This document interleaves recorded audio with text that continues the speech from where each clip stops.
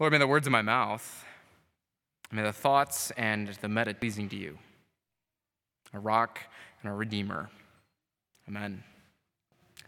Well, some of you may know, my family and I, we live a couple of blocks away from church. A couple of blocks south and then east of church. And we bought our house about 2.5 years ago. About 2.5 years ago, or about 6 months into the pandemic, and our house, it's a small two-story brick house, which kind of makes it a lot like all the other small two-story brick houses in our neighborhood, except this small two-story brick house, a realtor might say, is really special. See, our house is the kind of house that a realtor would look at and say, you know, this one's got a lot of potential. Now, if you're among the uninitiated, got a lot of potential is code for this one needs a lot of work, and for better or for worse, and there are days that I really wonder, for better or for worse, those 5 little words, got a lot of potential, those words are like catnip for Andrea and me. I mean, we seriously, I think, have a problem because we hear those words and we get really excited because we are always, for better or for worse, ready for the next home improvement project. And you know, this sort of thing, it's kind of hard for us, at least it's kind of hard for me, to hide from our neighbors. I mean, they already knew what kind of house this was.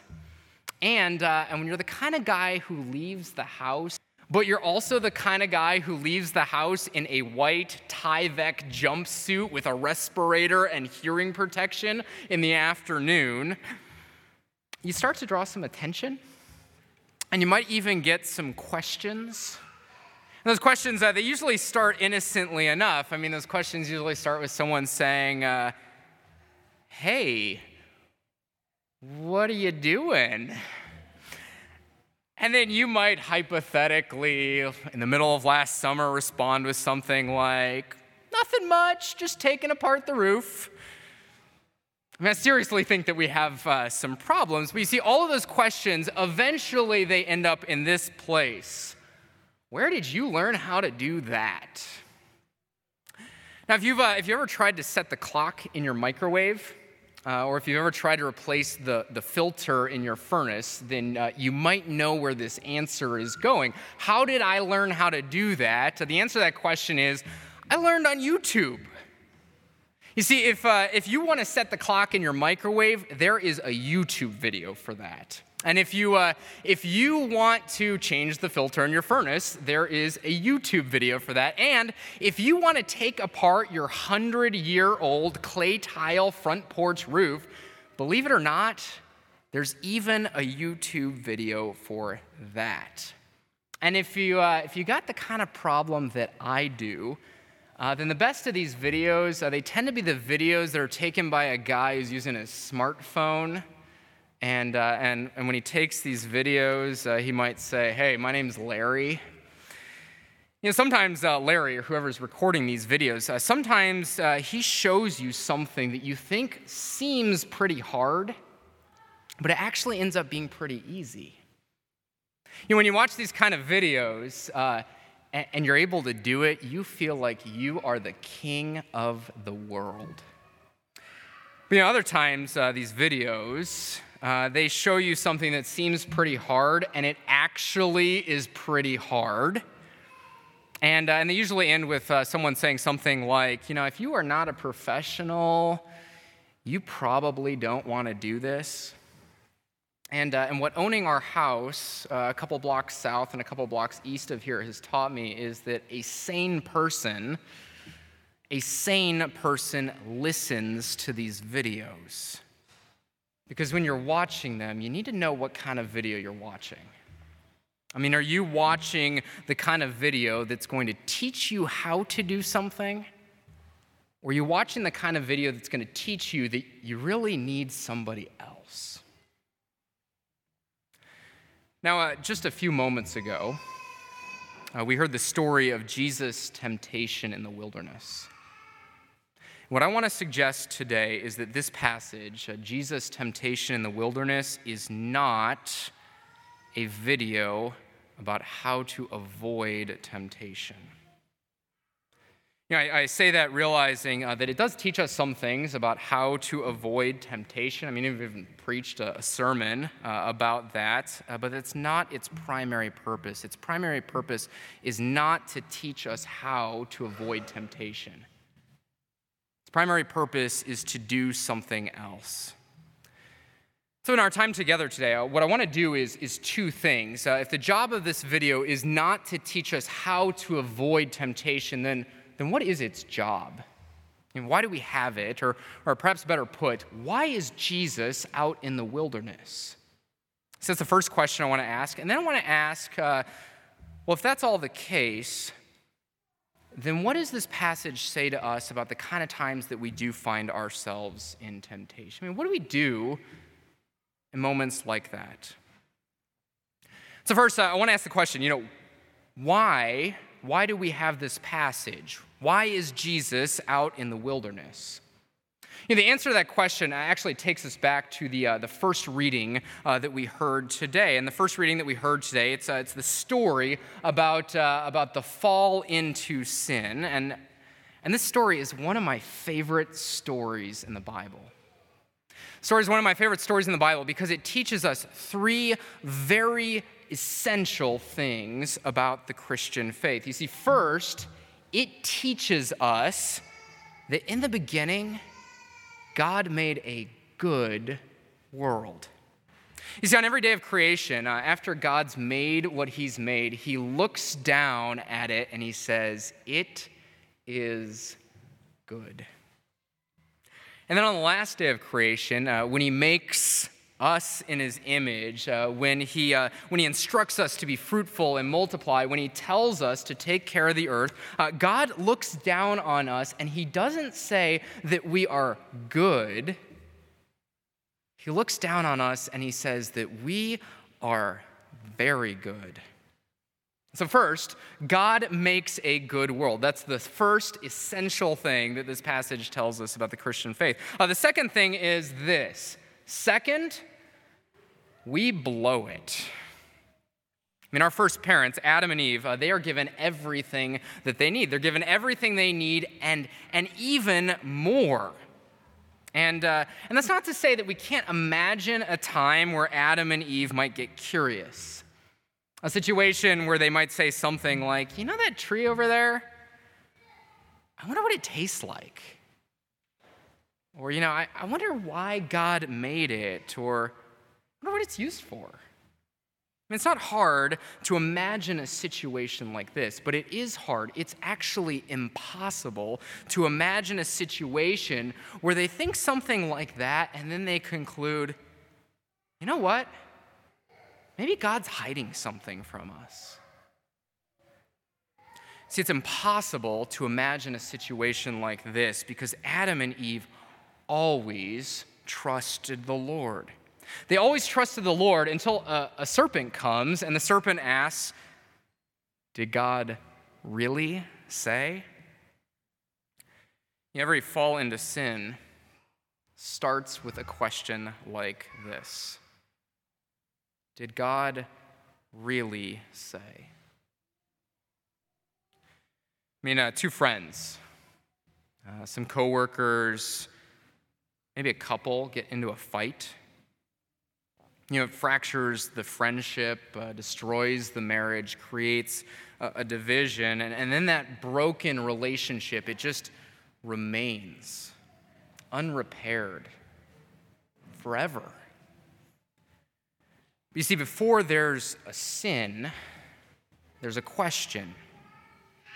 Did God really say?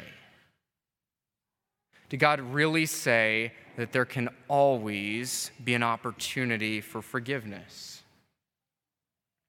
I see this one pretty regularly, two kids, but it could be two teenagers or two adults. Two kids get into a fight about who gets to play with a toy. But you see, before there's a sin, there's a question. Did God really say? Did God really say that he'd provide everything I need? And you can come up with example after example after example because every fall into sin starts with that question. Did God really say? And what we inherit from our first parents is this sense of insecurity, the ability to wonder, can I really trust God? Every time that we sin, it's because we give the wrong answer. That's what happens to Adam and Eve. Did God really say? And then all of a sudden, they aren't sure. And so they eat the fruit and they blow it. They break God's good world, and ever since, we've followed them. So first, God made a good world. Second, we blow it. But third, God wasn't willing to let it stay that way. If you want to know what the whole Bible is about, it is this: God wasn't willing to let it stay this way. This is the promise that he makes to Adam and Eve. One of your offspring will crush the serpent's head. And that's why God later chooses the people of Israel, his Old Testament people. He chooses them because they're the descendants who are supposed to put God's broken world back together again, to crush the serpent's head, to redeem and restore what was lost. So God made a good world. We broke it, but God wasn't willing to let it stay this way. See, those are the three absolutely essential things that this passage teaches us about the Christian faith. But at this point, you probably find yourself wondering, all right, so what does that have to do with Jesus being out in the wilderness? And the answer to that question is pretty simple. You see, God chose Israel. God chose the people of Israel to be the people through whom God would crush the serpent's head, to redeem and restore his broken world. God chose Israel. They were called to be special, but they blow it. And they blow it again and again and again. And they blow it just like we blow it. And so God sends us his son. Now, if you're the kind of person who likes to nerd out about things in the Bible, then there is this really interesting play on words that happens in the Old Testament. You see, many of you may know that Jesus is often described as God's son.